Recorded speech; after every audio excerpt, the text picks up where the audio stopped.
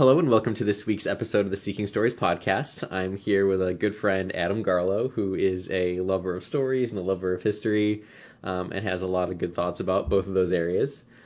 Today we're going to be talking about a movie that we both thoroughly enjoy. It's about 20 years old. It's called October Sky. 1999, I believe it came out. Right.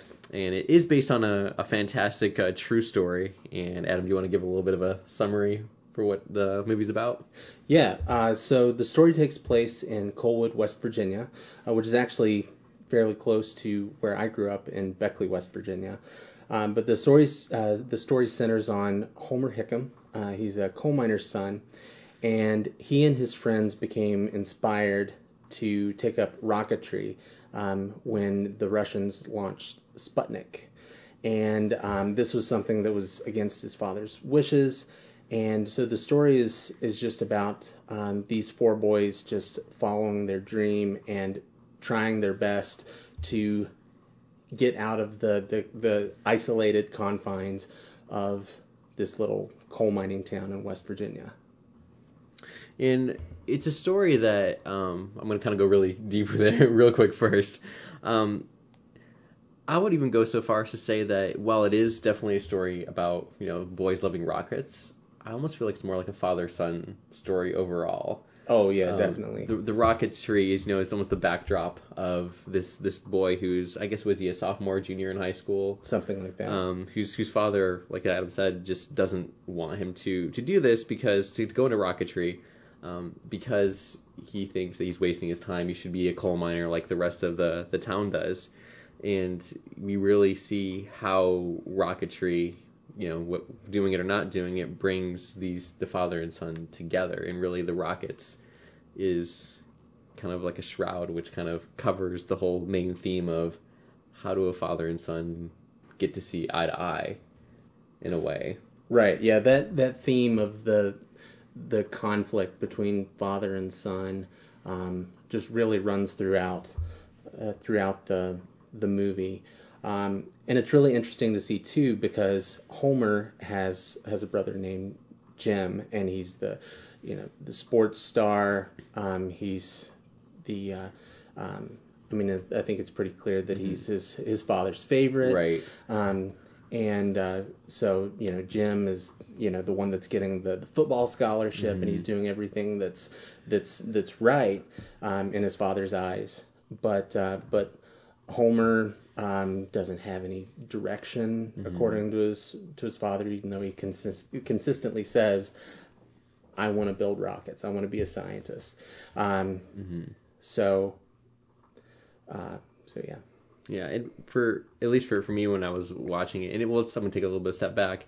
I just watched the movie for the first time in almost 20 years. I saw it when it came out in video back in the old VHS, VCR years. I remember I grew up loving model rocketry, and when this movie came out, I had a friend said, "You have to see October Sky." It's like it's what we do with all the family drama there, and without the coal mining, of course. So I watched it in 2000 and haven't seen it since until now. Now it's 2018. And just I have two images in my mind from watching the movie back then that stuck with me all those years. One of them is about a little bit more than halfway through the movie. Homer, for a variety of reasons, says what he does what he said he's never going to do. He's going to go down to the coal mines and work because his father's been injured. Some other people own the house, all that. He needs to become the man, so to speak. And there's this image of he gets into the coal mine shaft and the elevator's about to go down, and he looks up and he sees Sputnik fly across the sky right as basically the elevator drops him down to the earth. And that is one of two images that stuck in my mind from that movie for the last almost 20 years now. And at least for me, that's kind of sums up the theme of what the rocketry is. It's a symbol of hope in a way, and a symbol of what things could be like. You see at the beginning of the movie, everyone goes outside and sees Sputnik flying across the sky. And then at the end of the movie, when Homer's, spoiler alert, his final rocket goes up and the whole town sees it go up for miles and miles, you see it from so many different people's perspective, the rocket traveling across the sky, and it's like a direct reflection of that scene earlier when Sputnik is also flying across that sky, the imagery is just so pertinent throughout the whole story. Right. So that just, you know, a movie does something well when it sticks, a certain image sticks with you for so long. It's very, I guess, it's symbolic.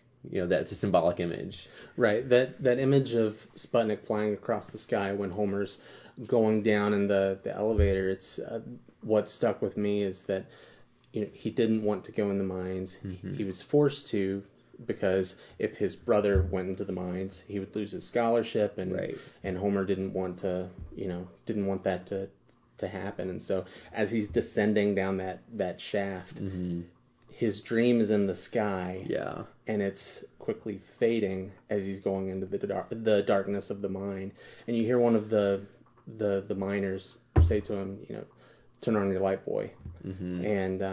And so, you know, he's there. He's in the mine. Yeah. Yeah. Yeah. No, it's just it's great when a story. And we rip on movies from the 90s a lot, I feel like, because a lot of times there's so much fluff there. And of course, there's so many good 90s movies too. Mm-hmm. But they're just, one of my gripes about this movie is that there is a little tiny bit of a forced love story between Homer and some girl that I don't even know if we find out her name ever.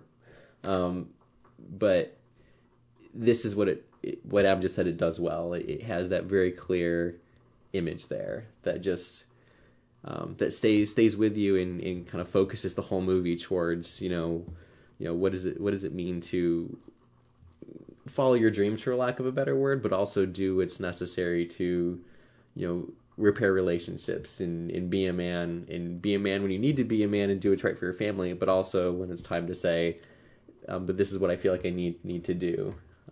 So it's a good balance, especially again for something that came out in an era where a lot of movies were looked down upon for some fluff in a way. Right. I think one thing that this movie really does well is that it also shows that when you are following a dream, Mm-hmm. that it's important to have that consistent force that is encouraging you. Mm-hmm. And Miss Riley just really plays that part in this movie. In the commentary track for this movie, Homer Hickam says that you know, they had been building the rockets and everything Mm-hmm. for about a year before Miss Riley like really started to take notice. But just like in the movie, once she did take notice, she saw something wonderful in these boys. Right. And it was, you know, this thirst for knowledge, this thirst to get out and see the world outside of Colwood. Yeah, I really enjoyed that that representation of encouragement through Miss Riley. Mm-hmm. Yeah, she's the perfect example of a good. I'm kind of relate this back to storytelling elements. You know, if you're listening to this, saying, well, how you know, what can I take and apply to my own stories? She's a great example of a minor character that also deals with her own struggles, because she is suffering from a major illness. And I'm gonna butcher the quote, and it's a great quote, but she basically says, you know, if she does all this encouragement, you know, for Homer and his friends, and you know, when they reach their low point and kind of give up, she has this heart-to-heart moment with them, and she says, well, this is, you know, if I've done all this, you know, teaching, pouring into you, and I think she was about 30 years old at the time. Yeah, she died at 31. Yeah, so it's, you know, I think at that point she knew that she was sick. Right. You know, if she basically told him, if I'm doing all this and you're just going to throw it away, then what have I done? Everything is basically worthless. She says it much more eloquently than that. Right. But it's, you know, it's a great example of how to make a minor character not just come out of nowhere and, you know, give the character what they need and then, you know, take off. Basically a throwaway. Right. This is someone you care about. You invest in this character, maybe not quite as much as Homer, but you want to see her succeed, not just for the protagonist's sake, right, but for her own sake as well. And it makes us care about the main character more so when you have people rooting for them or even against them, like the father in a way. Right. On that note as well, one thing that, again, another storytelling element is that, you know, in a way the father is the antagonist. Kind of the culture is as well. But he is the main person that, is against Homer for most of the story. Mm-hmm. And, if the father had, completely supported them, there would have been really no story there. There would have been a great little tale of a couple of kids building some rockets. Dad, I'm going to build some rockets. The end. Great. Yeah. Get your scholarship. A hearty handshake and credits. Yeah. Pat on the back. There'd be no plot there. Right. But even the father, you do care about him. He's definitely a jerk. But right. You also care about the fact that he loves that town. It's a vice in a way because he loves the town more than his son. But he gives his, he doesn't physically give his life, but he's willing to put his life in harm's way for the people that he does love and care for. Right. And he loves Homer and Jim and Elsie. It's just a different way of showing, and I'm not saying that it's right or wrong, but you can tell that he does love them, and just as staunch in his belief that Homer wants to build rockets and get out of Colwood. His dad is just as staunch in his belief that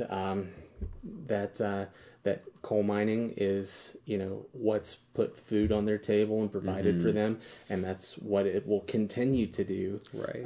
And that's why Homer should go into the mine. Right. And it makes us even care, kind of the same way that Miss Riley, the teacher, did. You cared about Homer more because she cared about him. We care about Homer because we see that there is a little bit of hope for him and his dad. They have a few, even before the ending, they have a few moments together. Think of the moment when they're basically a part of the story where his father was in an accident in the mine and is recovering. He may lose an eye. He was in the hospital. And him and Homer have a little moment together there. And this is before anything wraps up by any means with their relationship. But you see that, yes, there is some hope there. There is something worth fighting for, which in a way makes Homer struggle just that much harder in a way too, because he has to eventually decide, am I going to follow my dreams? He sees what it's like when he starts to follow in his father's footsteps, and he sees how proud his dad is of him, and he wants to make his dad proud. At the end, he has that fantastic line where he basically says, "You're my hero," to his dad. Right. And that's another line of conflict throughout the entire thing, because whether things are on good terms or bad, between those two characters, the one thing that's definitely consistent is that Homer wants his dad's approval. Desperately wants it. Right. And more often than not, he doesn't get it. Right. And that even brings us to, traditional storytelling has, the 3-act structure. And whether that's good or not, we could debate in another video entirely. But generally speaking, most stories do have some sort of act structure in a way, whether it's done well or not. Again, different topic. But most good stories have a moment where the main character has to decide, is the path I'm going on worth it or not, near the beginning, usually around the 25% mark or so. They may have dabbled in, what they're doing a little bit, but then, when the rubber hits the road, they say, is this the path I'm going to follow? And I think in this movie, it's when, Homer, he has a fascination for rockets from day one, pretty much. So he goes and he's building his rockets with his friends and all that, and then, his father finds out what he's doing and basically has thrown it all away outside, and it's in the rain, and it's all getting, wet and supposedly rusty and all that. And, Homer's upset there. And, that's the point in the story, early on-ish, 20, 25 minutes in, where he says, is this worth pursuing or not? And he decides, yes, this is worth pursuing, even though my father is not, okay with this right now. And that's something that the story does really well, is it sets the stakes up from the beginning. It says, if I follow rockets, I know that I will be against my father's wishes. And it's that, and I love my father, so is rocketry worth following, even despite the fact that I don't, my father isn't okay with this. And that just, it's a little explosion which sets the story off on a bang in a good way. Without that moment there, we wouldn't have a story either, I would think. Right. And it's still a tough decision, but one thing that makes that easier is that Homer consistently has his mother's love and support, to go and do this hobby just as long as you don't blow yourself up, which he almost did right away as soon as she says that. Right, don't blow yourself up. Okay, I'm gonna put this rocket on the fence, and then it just gets blown to pieces. So yeah. There's a lot of good funny moments in the movie, and that's one thing they play off well is the humor of 4 high school kids, in the 50s, in a small coal town, right, with literally nothing else to do. Yeah. So they play football if they're good, or and try not to blow themselves up. Yeah. But even the cast of the 4 main kids is just so you believe that can happen. It's we're 60 years past the 50s now, so it's a little bit harder for us who are a little bit younger to quite understand that life in a way. But I thought the movie just did a really good job of seeing how life was at the time. You have the one kid who's the kid with the glasses, the nerd kid who's called Quentin, favorite character in the movie, I think. Just, we find out that, he basically lives in a trailer with his mom and I think a couple of kids and is basically outcast from society. And, knowing that a lot of the things that are prevalent nowadays were also then as well. A lot of times we think back to, the good old days of our parents or grandparents. Everything was, 50s and nice and ice cream parlors and all that. But things carry over from generation to generation just like they do nowadays. And there's still those struggles that people have to overcome. And I think they did a good job of showing that it wasn't just Homer's struggles that were there. There were, Quentin's struggles and another one of his friends whose dad was a drunkard. Roy Lee. And how they all had to band together. Yeah, there's that one scene where after the boys get arrested, that Homer's dad goes over and he has to intimidate Roy Lee's stepfather because he's beating him instead of correcting him. Right. Another way he decides to, bloody his lip and Homer's dad won't have any of that. And that's another thing that shows the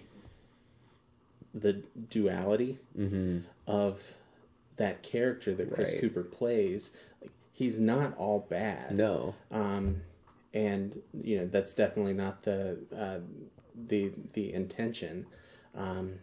There's moments of good and bad. Right. There's a lot of conflict just within that one person. Right. He's a very, I think we'd call it a very complex character. Right. And definitely. They both, I mean, in a way, Homer and his dad are they're basically mirror images of each other. They both have they say as much. Yeah. At the end of the movie. Yeah, they have this almost the same wants and needs, or I guess their wants are different, but their needs are the same. Their need is to have a father-son relationship, and that's what drives the story more than almost anything. Right. Homer wants to, launch rockets and go work at NASA and change the world that way. His father wants to work, head up this coal mine and do well for his community and change the world that way. But buried under that is just that father-son need that we talked about at the beginning, just of, they need each other. And, it would have been a very, spoiler alert, so cover your ears if you don't want the end spoiled. But, that's what makes the movie not bittersweet in the end, because they do reconcile. At the beginning of this, I mentioned there's two images that stuck out in my mind from 20 years ago. And the second image was his father coming up and launching that last rocket for him. That just kind of kicked me in the gut 20 years ago and did the same thing now, just because it is that everything is leading to that moment. It's not the moment that Homer wins the scholarship. It's not the moment they win first prize in the science fair.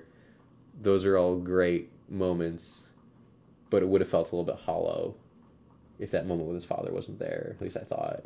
Right. All of those moments lead to the moment of reconciliation when he wins the prize in Indianapolis. That's building toward proving to his father that all of this stuff is worth it. Right. And his dad starts to believe that, because there's the part, I forget the name of it, the part of their rocket. Yeah. That's stolen from at the contest. At the contest, along with the autographed picture from Wernher von Braun, and so his dad ends the strike, which that can't be understated. Like Right. ending a strike where basically the whole town is just shut down until the workers get what they want. Yeah. His dad ended the strike just so the machine shop could be opened back up. Right. And the part could be made and they could ship it overnight. Like that's a huge deal. And it ends up coming through for Homer and the other Rocket Boys because of course they win. Right.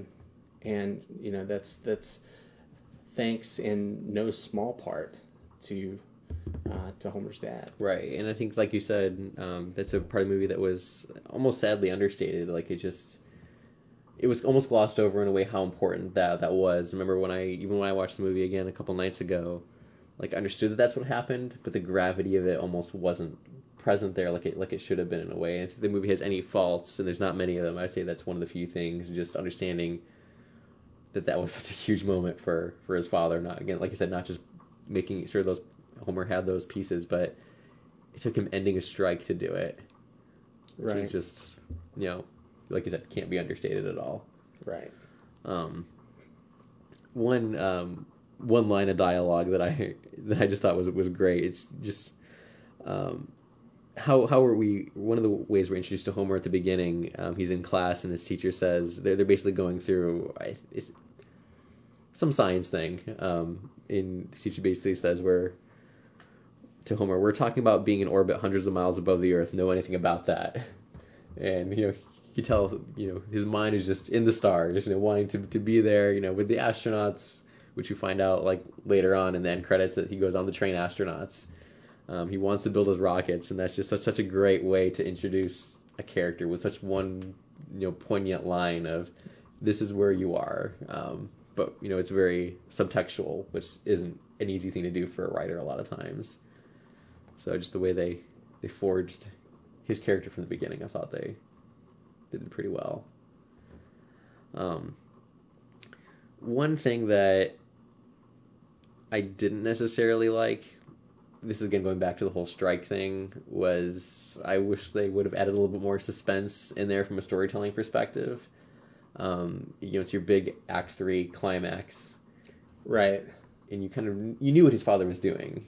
If I was telling the story, which they've got, the filmmaking, kudos to back themselves up so they know what they're doing. If I was telling the story, I would have maybe held off a little bit from, is the father going to do this for him? Is he not? And I understand it's more of a feel-good part of the story, but there wasn't any tension there, I felt like. Right. I agree, but on the other hand, it was rushed out of necessity because the judging was the next morning. Right. So if anything was going to happen, it needed to happen now. Immediately.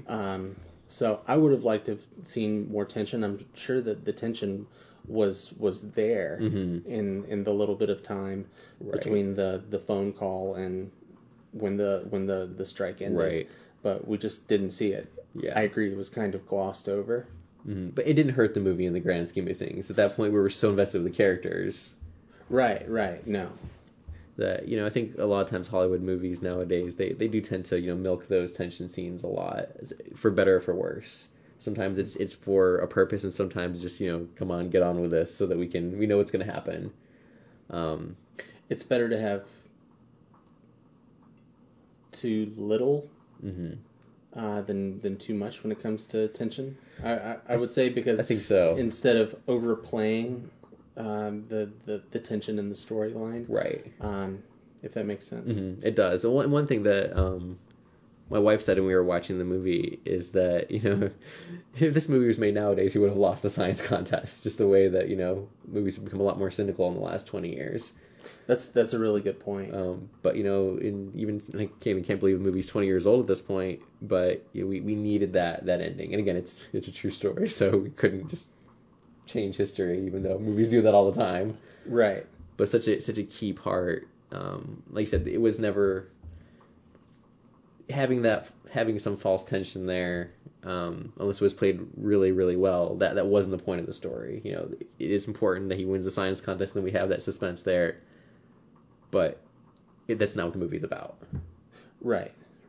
We have the feel good moment of Homer holding that piece of script in his hands, which for those of you that don't know, script was the currency of coal towns, and those could vary from town to town. So each town had their basically their own individualized currency, to where you couldn't get out of the town. There's an old song called, I think this is the name of it, "I Sold My Soul to the Country Store." It's something like that. But all that to say, that piece of script that he held in his hands, he was essentially holding the town of Colwood in his hand. While he was the only one that could go to Indianapolis, he brought a piece of them with him, and so that was a really nice visual illustration, in my opinion. But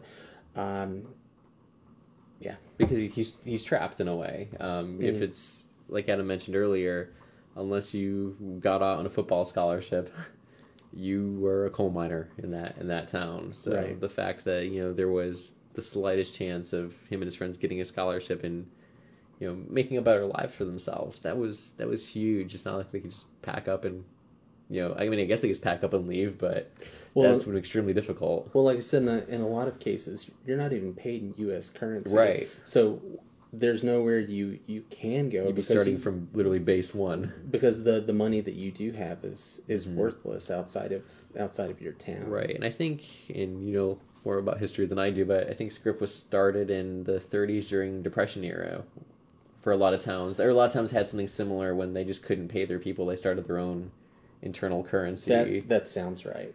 It's been a long time since I've read about that, but some towns had something like that, I think, which again, we're 20 years down the road, but still, I mean, you had the Depression and a World War in between all that, so there wasn't a lot of time for things to develop culturally past that in a lot of ways. Again, big generalization there, but some things, had held for sure, especially in the smaller towns that had one industry to support themselves, and that was your expectation. You're gonna do your schooling, grow up, and become a man and go down into those mines, which is what his father did and most other people. So the very fact that he was trying to break away from that it's not like nowadays where, what do you want to be when you grow up? There was one answer to that back then. Right. On a totally different note, and this is the kind of the filmmaking side of me that just kind of always geeks out a little bit about, who makes these movies. And I find it fascinating that the director was Joe Johnston, who, out of all the Hollywood directors, he tends to have such an eclectic group of movies. You've got your Christopher Nolan's, who tends to make one. He does a lot of genres, but one style of movie and all that, and so on and so forth. Peter Jackson does the fantasy epics. Joe Johnston has done everything from Honey, I Shrunk the Kids to Jumanji to Hidalgo, Jurassic Park 3, Captain America: The Winter Soldier. He is signed on to direct. And the First Avenger. Yeah, the First Avenger. He didn't do the Winter Soldier. That was the Russo brothers. First Avenger. He signed on to do the Chronicles of Narnia: The Silver Chair, which starts filming at the end of 2018. Oh wow. I love this movie, The Rocketeer. The Rocketeer. He does so many good movies, but they're so different. And you just have to be such a unique person to have the mindset to tell so many different stories that are so completely different. Yeah, he's got The Nutcracker and the Four Realms coming up in November. Yeah. And for any of you that haven't seen the trailer, you need to watch this. It looks incredible. And the cast is it looks really good. Keira Knightley, Morgan Freeman, Helen Mirren. He's good at what he does. And he actually got his start. Another fun fact is a conceptual artist for the original Star Wars movie. Him and Ralph McQuarrie were two of the art or production designers. Oh, wow. So, a lot of those iconic images you see from Star Wars, that came out of this guy's head, probably when he was, I don't know how old he was. I'm guessing probably in his 20s or 30s at that point. And he goes on to direct all these, wonderful movies. Out of that list we read off, I can't think of a bad one in that bunch, really. Maybe Jurassic Park 3, but I don't think that was his fault.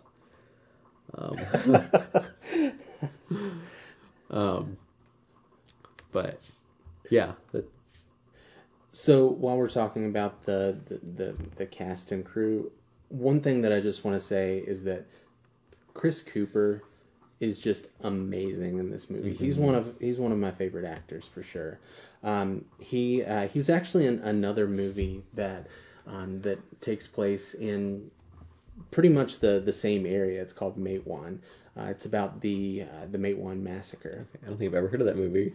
Yeah, it's very, very good. But it's basically the story of the showdown between miners and the Pinkerton boys. Okay. And so it ended up with a pretty much an Old West style shootout in the streets of Matewan. It's a very bloody encounter, but Chris Cooper's great in that, and I'm just looking through his credits here. Most recently, he was Smokey in Cars 3. Okay.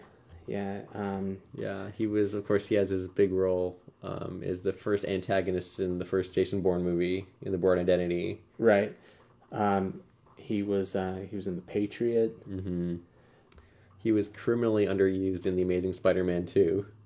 He was I forgot Norman about that. Osborn. I forgot about that. Yeah. But yeah, he's just a phenomenal actor, and he's teamed up with Jake Gyllenhaal 2 more times. Oh, I didn't know that either. Outside of this, yeah. The first one was Jarhead. Okay. Which came out in 2005, Mm-hmm. and the second one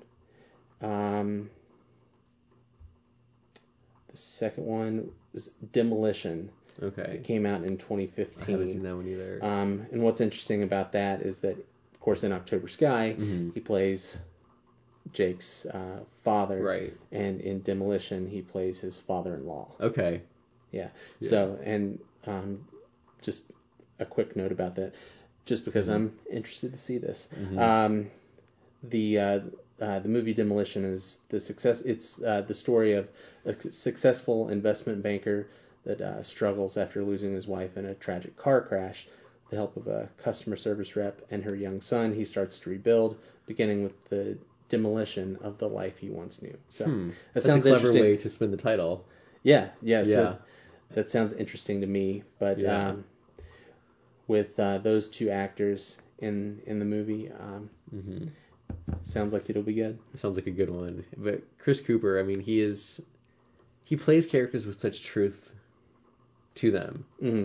Even back to October Sky, it's hard to play. I mean, I'm not an actor, so if I may be so bold, I think it's hard to play a character who has to show that he vehemently loves 2 different things in a way. It doesn't show that he really loves his son, throughout most of the movie, but he definitely, that love is there because it's his own flesh and blood. He cares for him.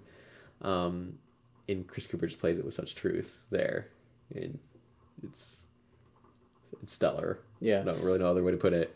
Another thing that I want to mention about October Sky is the score. It just adds so much to the storytelling here. That's just true to the period, and it's just so if this makes sense, well timed. Right. I mean, I know that's a goal with a lot of scores, and I don't really know about what goes into the composition of film scores, but you obviously want to time it, but like this just really like tugs at the heartstrings. But it's actually through the the score that we came to picking this exactly this film for this week, because like when I'm at work, I love to listen to film scores, and Mark Isham's scores are just amazing. This is one of them. He's done just a lot of different things. A River Runs Through It. Just a lot of different movies. The Conspirator, that was really great. Centers on the group of conspirators in the Lincoln assassination. And this is another one of my favorites. 42. The Jackie Robinson story. The Jackie Robinson story. That's an amazing soundtrack. But pertaining to October Sky, like this score just does such a wonderful job of adding that depth to the story. So right, yeah. Really, it draws it all together. You think, here's some homework for you. If you try to watch a scene from the movie, like the scene where Homer's ascending into the shaft in the ground, you can turn off the audio and just listen to it, without any of the music there, and you're not going to have the experience that you would have, without that there. Right. It just, one thing that Christopher Nolan does, I'm going to take this in a different direction real quick, is he makes his editors edit without a temp track, without music in the background. A lot of times, editors, and I've done this in the short films that I've done, is you pick a piece that you really like, that you think he's going to fit the mood of the movie. And you edit to that, you get all, if you're doing like an action scene, you'll edit to that, and you get your energy going. Christopher Nolan tells his editors, no temp music. Just edit just the bare bones without anything there. Because then when you overlay the music, it just becomes that much better, because you've already made the edit as tight as you can be without music there. So again, it's good for filmmakers to try to get it as close as you can get without music a lot of times, but you're never going to have that experience there without just that, as Adam was saying, that perfect score that fits the time period, or fits the genre, fits the story that you're trying to tell, and just adds that extra layer, because film is just, it's such an all-inclusive art experience in a way. You've got right. The color palette of a movie is huge. You think of like The Lion, the Witch, and the Wardrobe, where it started out as very muted in blues and grays, then bursts into color, which very much so, Aslan coming and winter dying and the witch's power fading away. Sound effects, dialogue, all that. It all, there's no other art form. So I think it's why we love movies so much, in a way that you get all of that together. There's something great about books, and I love reading. I think you do too, Adam. Where right. It's great to build that imagery in your mind, and there's nothing like that in a way. But on the other side of the spectrum, there's nothing like a movie where you take all of that and just put it together. And music is always the last key that pulls it all together in a way that gives you that emotional experience that makes you feel what the characters are feeling, even when they don't say something. Even when Homer's staring at the sky and sees Sputnik cross by, his dreams are about to die. The music is what makes your heart wrench, and you feel what he's feeling. Right. Was there anything else you wanted to add about the movie as a whole before we wrap this one up? I don't believe so. I'm glad that we chose this. This is a great movie, and for those of you listening, if you haven't seen it, well, first of all, this has pretty much been all spoilers. So that's true. So you've pretty much seen it now. But either way, yeah, go watch it. It's a great movie about an important part of our history as a nation, and as we've covered, it's just a well told story. So it's a fun one, and maybe you'll want to go launch some rockets at the end of it. Just don't blow yourself up. Just don't blow yourself up. Don't do it on your mother's white picket fence from the 50s. But anyway, thank you again for listening to this week's episode of the Seeking Stories podcast. Again, this podcast series is part of the website seekingstories.com, where we the goal through that is to just encourage future storytellers and current storytellers to tell epic stories with excellence, and to examine storytelling through the lens of actual stories. So again, thank you for listening, and we hope you have a great week.